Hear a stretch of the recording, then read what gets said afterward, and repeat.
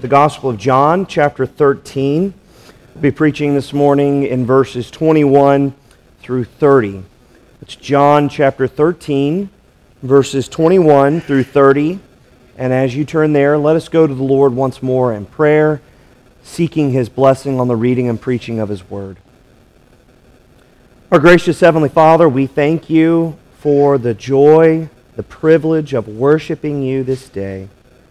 We ask now that You would speak to us from Your Word. Speak marvelous things to us from Your Word. Reveal to us more and more our Savior Jesus Christ, that our minds might be renewed and that we might be changed more into His image. We ask and pray these things in Jesus' name. Amen. Hear the word of the Lord now from John chapter 13, verses 21 through 30. After saying these things, Jesus was troubled in His spirit and testified, "Truly, truly, I say to you, one of you will betray me." The disciples looked at one another, uncertain of whom He spoke.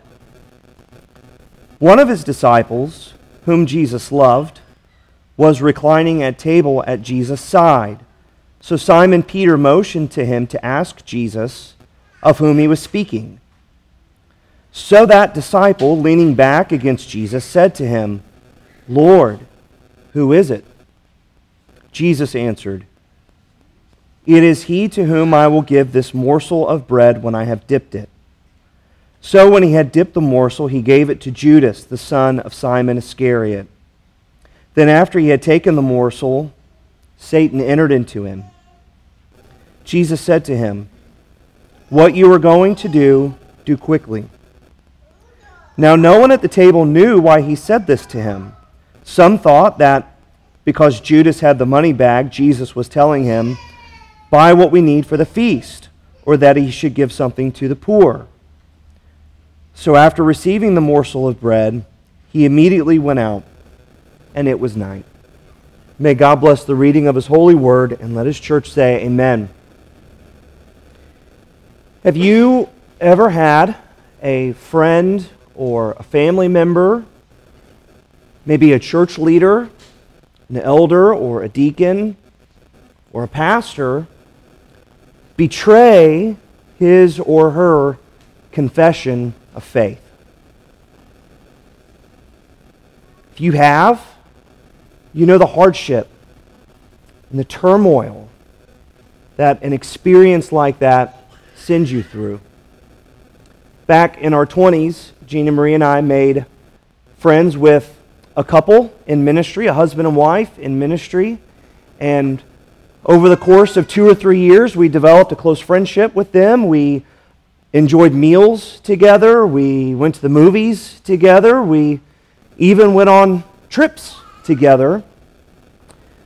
Sadly, we had learned that the husband had relapsed into substance addiction, that he was mistreating his wife, and unfortunately, was put into the position, because he was so unrepentant and his sin was so severe, I had to report him to his district overseers in the denomination that he was in.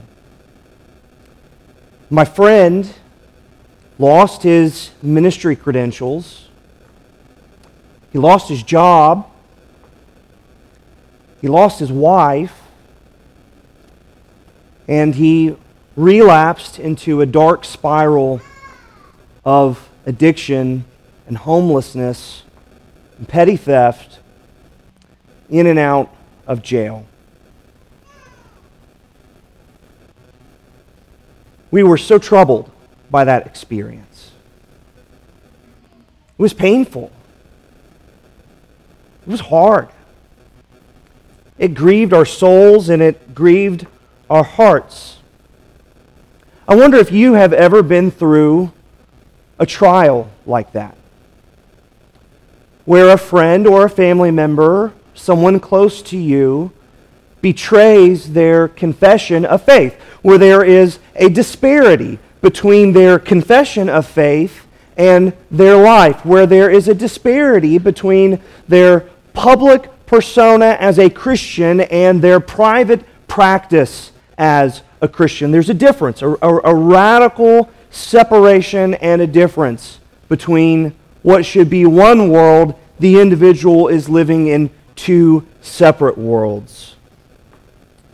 We read in verse 21 of this passage that Jesus is troubled in his spirit. You see that there in the text, verse 21. Jesus was disturbed. Jesus was unsettled. Jesus was in turmoil. Jesus is omniscient, though, isn't he? He's the Son of God. He is sinless. He is perfect. He is God. He's the creator of the whole universe. And he knew, as we have already learned in the Gospel of John, that he had come from the Father and that he was going to the Father. He even knew who was going to betray him and all that that would entail. And yet, we read in verse 21 of this passage that Jesus was troubled.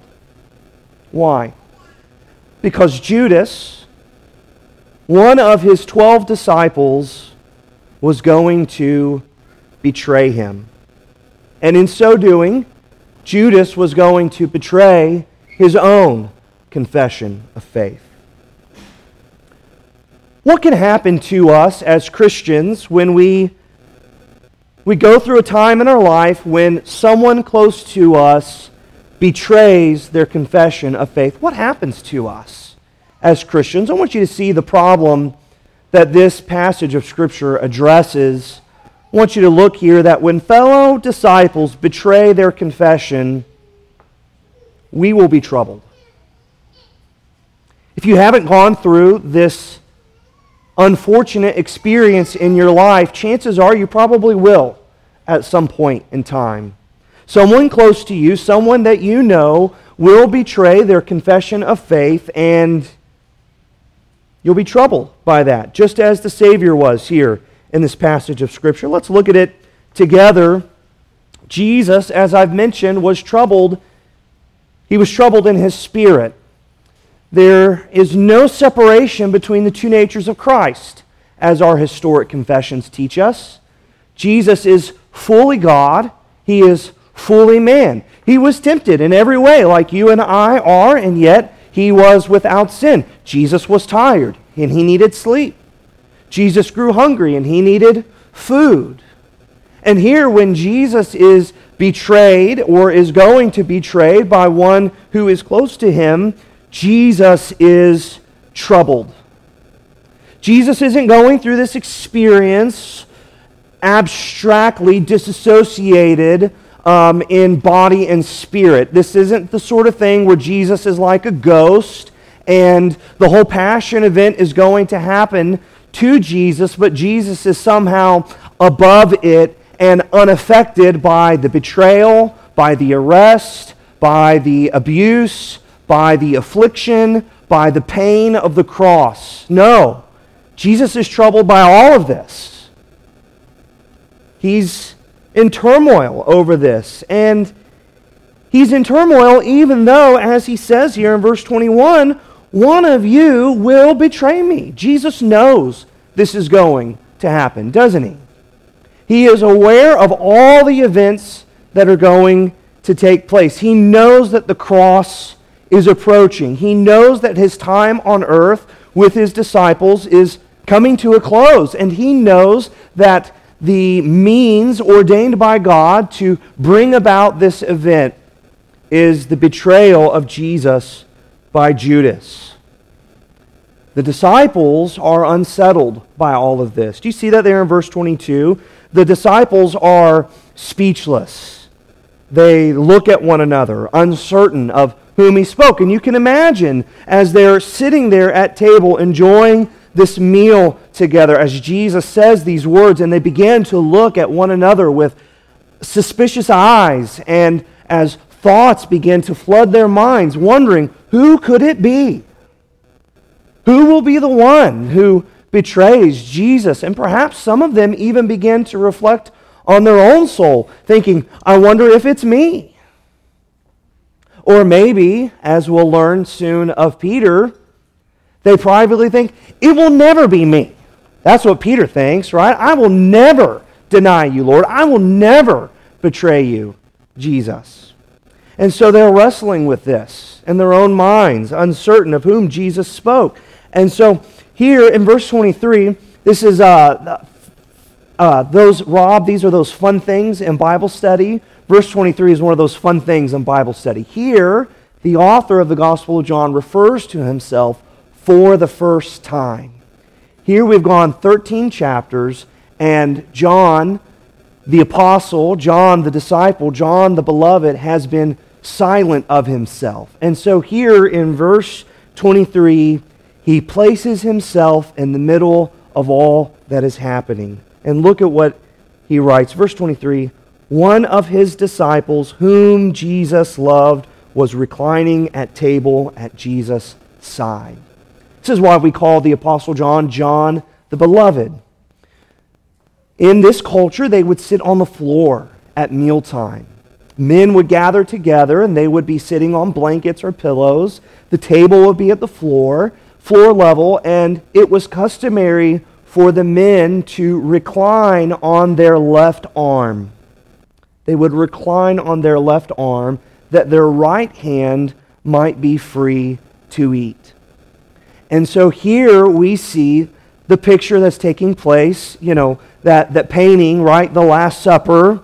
Get that picture out of your mind. That's not what's happening here, right? They're not sitting in chairs at a table. No, they're reclining for a long period of time, leaning on their left arm, enjoying a meal together. And here, in verse 23, it is likely that John the Beloved is on the right of Jesus. Now, how do we know that? Well, let's read on in the text. Simon Peter, there begins to be a silent conversation happening between Simon Peter and John the Beloved. He begins to motion to him, right? You have those kind of conversations with your spouse sometimes, right? Gina Marie and I, we've been married almost 18 years. We can have a whole private conversation just between us right now in front of all of you. See? Did you see that, right? Looking forward to that for lunch. Thank you so much. Here, Simon Peter and John the Beloved are having a silent conversation with each other. Peter motions to John, who is sitting next to Jesus, to find out who this is. And so, that disciple, verse 25, he leans back onto Jesus. You have the picture in your mind.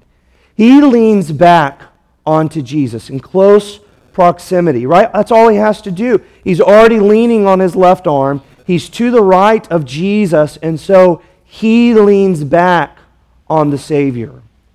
And the two of them have a private conversation where John asks, Lord, who is it? Who is it? Jesus has already told them about this. This is the scene, by the way, where Jesus washes the disciples' feet and where he's gone around and washed the disciples' feet. And he says, you're clean, although not all of you are clean. One of you has been washed, but one of you is unclean, is what Jesus says prior. And he tells them in verse 19 the reason why he's telling them this. Look at verse 19 of John 13. I am telling you this now before it takes place, that when it does take place, that's the betrayal and the arrest of Jesus, you may believe that I am He. So Jesus tells them up front that all this is going to happen, including the betrayal, so that their faith will remain intact. Because what is going to happen to the disciples is going to be so disturbing and so troublesome. Without the preparation of Jesus, it will shake and rattle their faith. This word that is used here is used in the Greek translation of the Old Testament. It can be translated like for the earth shaking, like an earthquake, or the earth being broken up, or in wisdom literature in the Old Testament about the mountains shaking or shuddering, or when God stirs up the sea, or when islands are dismayed, or even when nations tremble. Makes me think about that big storm that we had about a month ago, that hailstorm that came through Richmond Hill. How many of you were in town for that? Well, our little Noah, who is 3, had just fallen asleep at nap time. And here come that storm and that thunder and lightning, and my wife said that, he popped up and came running down the stairs as fast as he could. Why? He was so disturbed by the unsettling sound of the storm. You may have experienced this. Some of you are in the military, and if you've ever lived on post or on base or near one where they do bomb detonation. We lived in Fort Walton Beach. Eglin Air Force tests bombs on base there. Here at Fort Stewart, what do? They test mortar fire on Fort Stewart. And what does it do when they blow up bombs and test mortars? It rattles your walls, doesn't it? If you're in close proximity enough, you might even have pictures fall off the walls. Have you ever heard those sounds in the middle of the night? Have you ever been awakened in the middle of the night to the sound of those things being detonated and going off? It's unsettling, isn't it? It's troubling, isn't it? That's the word picture that's being painted for us here in this text. What is happening with the betrayal of Judas is so unsettling, it is like mortar fire. It is like bomb detonation. It is like a sudden storm in the middle of sleep. It is troubling. It is disturbing. And here, the disciples are going to feel like their whole world is being turned upside down. Like everything that they knew, the foundation is going to be shaken to the core. They're going to feel like they're going through a hurricane. I know what you're thinking here. You might be thinking to yourself, well, listen, Pastor, we shouldn't be so troubled when these things happen. I mean, Scripture tells us that there are false believers counted among our number. Scripture tells us that there will be many who will defect from the faith, and Scripture is full of those who betray their confession of faith. And we shouldn't be surprised by that. We shouldn't be so troubled by that. I mean, doesn't our confession in chapter 25 tell us that the church is imperfect? That there are weeds in the church? We shouldn't be so troubled by these things, you might be thinking. Well, let me ask you, is Jesus omniscient? Here in this passage of Scripture, did Jesus somehow stop being omniscient? No. He knew all of what was going to take place, and yet verse 21 tells us that he was troubled. No servant is greater than his master. If Jesus was troubled by the betrayal that was going to take place, we should expect to be troubled too. It's troubling, isn't it, when you learn about the secret sin of a spouse? It's troubling, isn't it, when a covenant child betrays their confession of faith and denies Christ? It's troubling, isn't it, when an officer in the church, maybe a pastor, a deacon, or an elder, falls into false teaching or falls into a heinous sin and is deposed from office? It disturbs us. It's unsettling to us. And Satan would desire to use it to rattle our faith. So what do? What do we do when those that we know betray their confession? How can we strengthen our faith in the middle of a trying time like that? I want you to see two ways that we are to strengthen our faith. I want you to see here first, concerning the betrayer's eternal election, accept your uncertainty in God's sovereignty. you are going to be tempted in that moment to presume upon that person's eternal election. And let me tell you, brothers and sisters, we just don't know. We don't know. So we need to rest in the sovereignty of God. That's what the disciples had to do. I want you to see here in this passage that they are uncertain. We've already talked about that, haven't we? They are uncertain who the betrayer is. Jesus tells them in verse 26, look with me at your scripture. Jesus identifies who the betrayer is. It is he to whom I will give this morsel of bread when I have dipped it. It was customary for the host in that culture to take a piece of bread and to reach out into that common bowl and find some especially tasty morsel of food, to scoop it up in the bread and to give that portion to a guest at the table as a sign of honor, as a sign of friendship, as a sign of respect.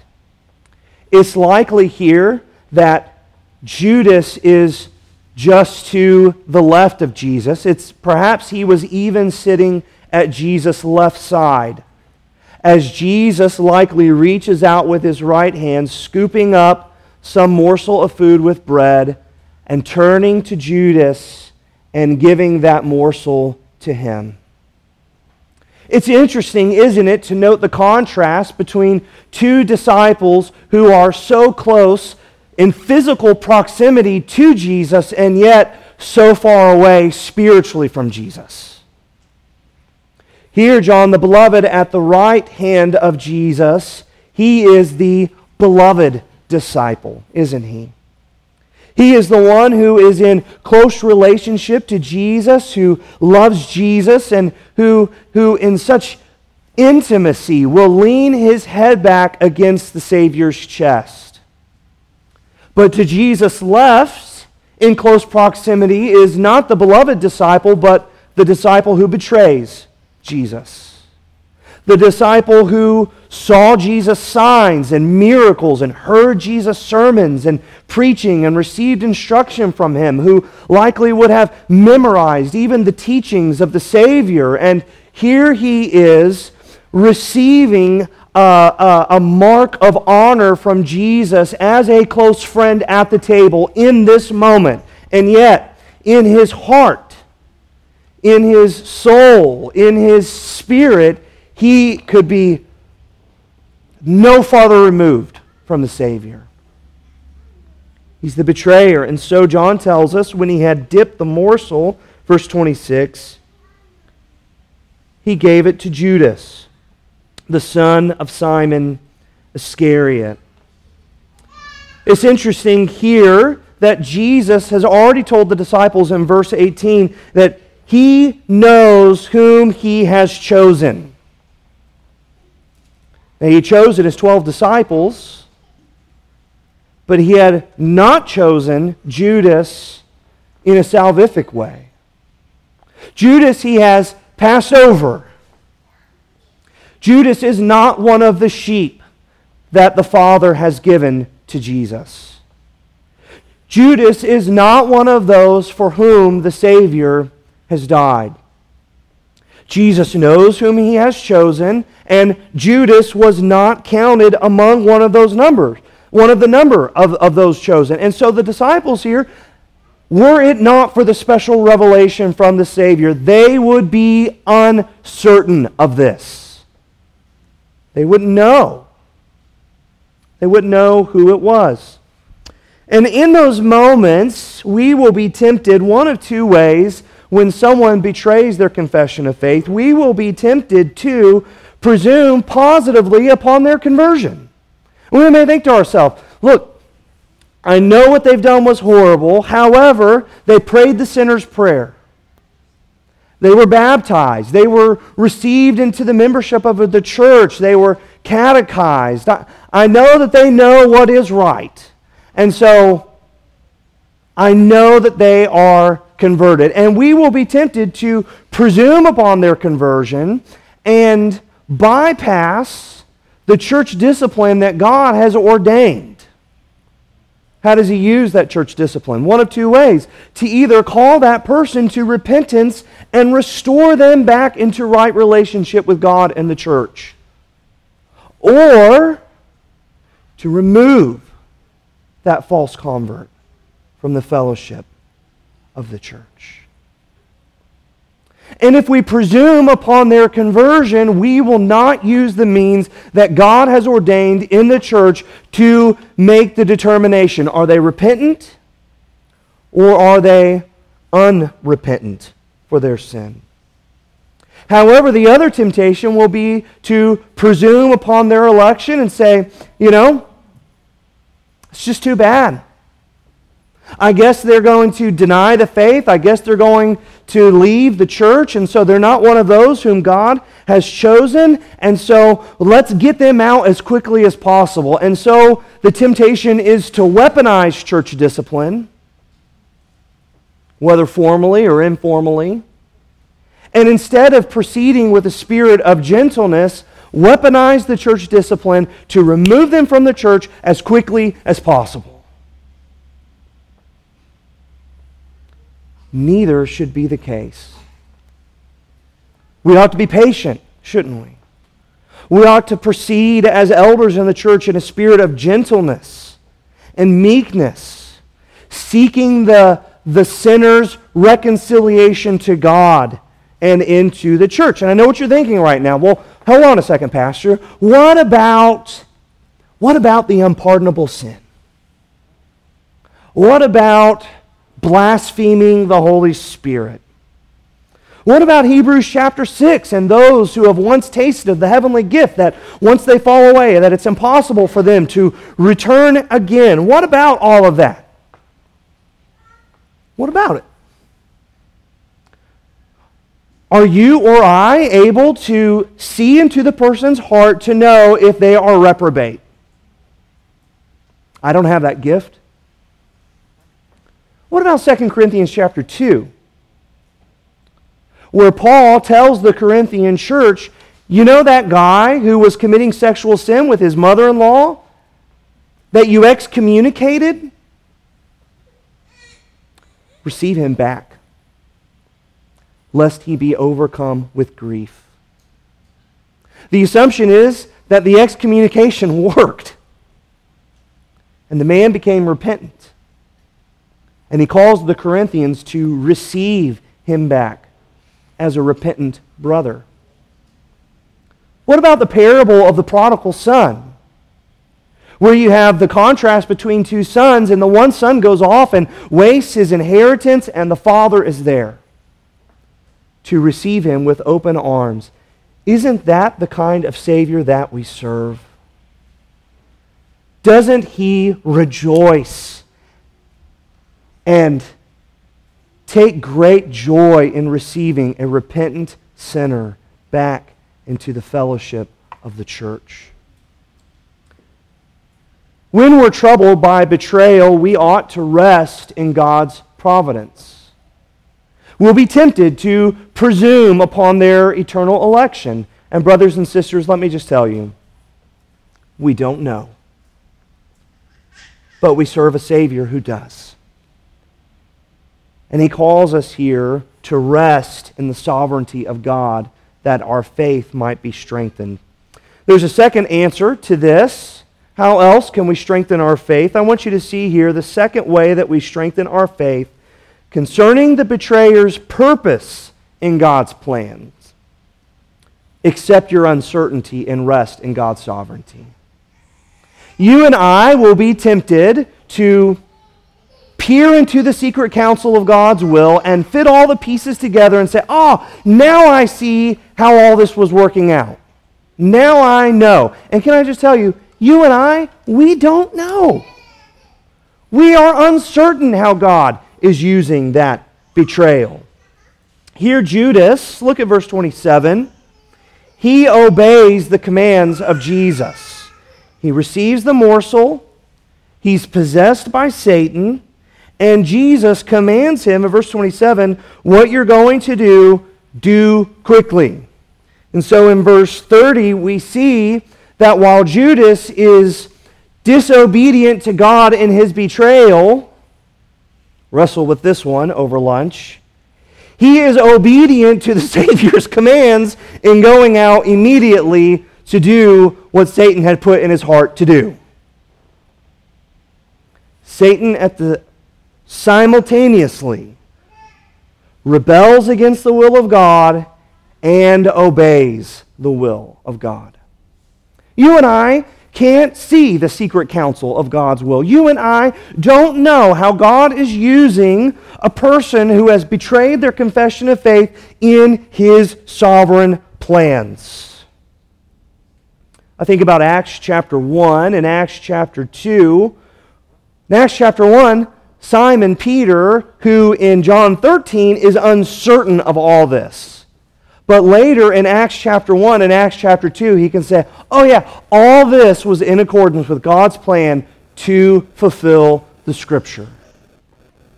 Jesus has already said in this chapter that this betrayal by Judas from one with whom he shared a meal, it fulfills Scripture. So what's Jesus saying? He's saying this is all part of God's plan.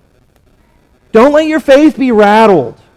Don't be too disturbed by this. This betrayal, I know it's hard for you to grasp what's happening here, but God is still sovereign. God is still in control, even though you and I are uncertain about what's happening. You ever put together one of those 1,000-piece jigsaw puzzles? You probably do, like we do, and you set all the pieces out on the table, and you do what? You find 4 pieces, don't you? What 4 pieces? You find the 4 corners, because you know there are going to be 4 corners, so you find those 4 corners, and then you do what? Number 2, what do? Oh, you find all the edge pieces, don't you? And you begin to piece together all the edge pieces and all the corner pieces, and then after you've done a good bit of that work on a jigsaw puzzle, then you begin to find other pieces, and just at random, you begin to ascertain that they go together and that the pieces fit together. And so you begin to put them together, and if you have a big puzzle, you probably have all these little groupings spread out on the table, don't you? You have the 4 corners, you have the edges, and now you have all these little groupings, and some of you'll even begin to put those groupings inside this jigsaw puzzle, uncertain of where they go, but with a pretty good idea. But every now and then you find a piece, and it stumps you. You get that piece of the jigsaw puzzle, and you have tried every place on the edge. You've tried every place with all the groupings of puzzle pieces that you have, and you don't know where in this puzzle this one mysterious piece fits. But you know something. You've got 1,000 pieces, and you know that this one piece goes somewhere, even if for the moment you are uncertain. When someone close to us betrays their confession of faith, it's difficult to know where that piece fits into the plans of God, isn't it?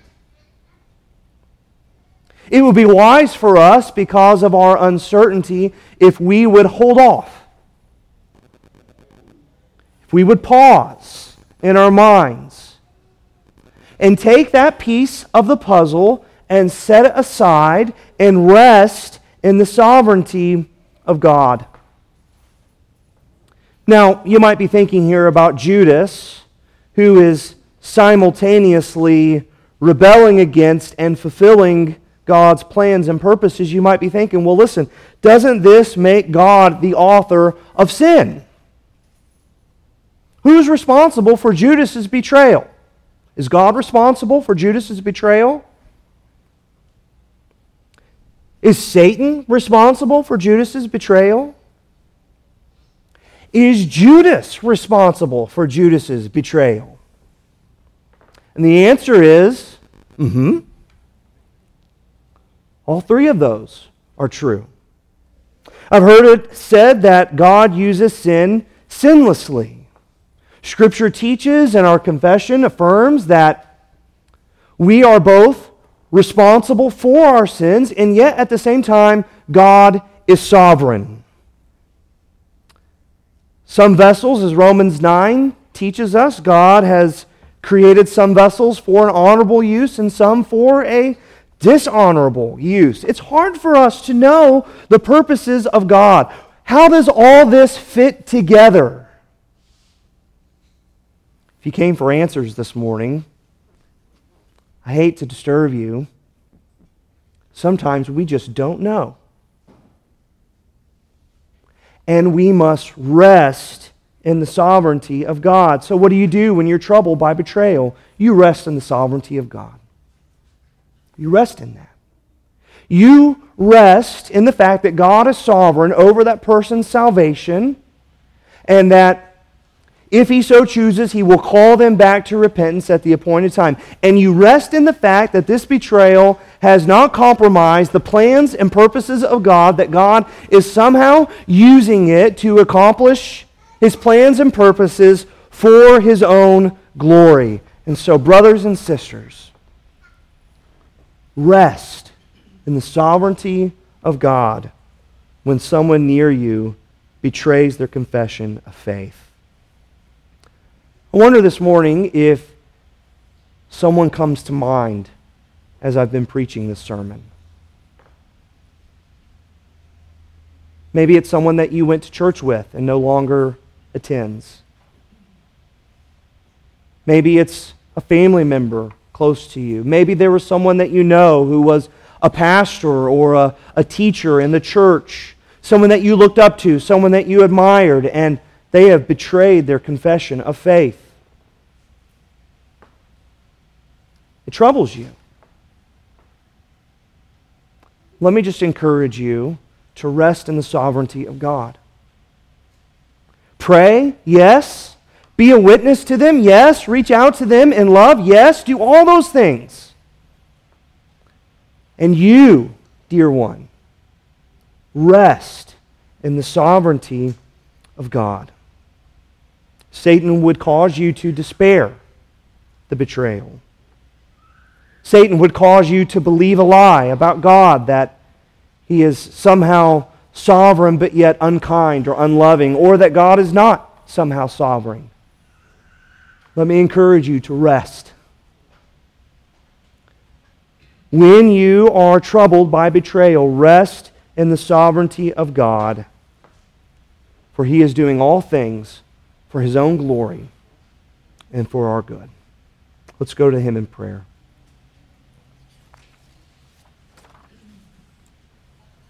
Our gracious Heavenly Father, we are thankful for a scripture like this that reveals to us your sovereignty, that at every moment of every day, in every second, you are sovereign.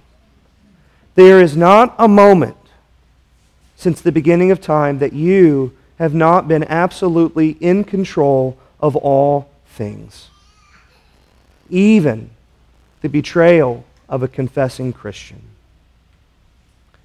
And so, Lord, we ask right now that you might do two things. That, number one, that you would call those who betray their faith, that you would call them to repentance.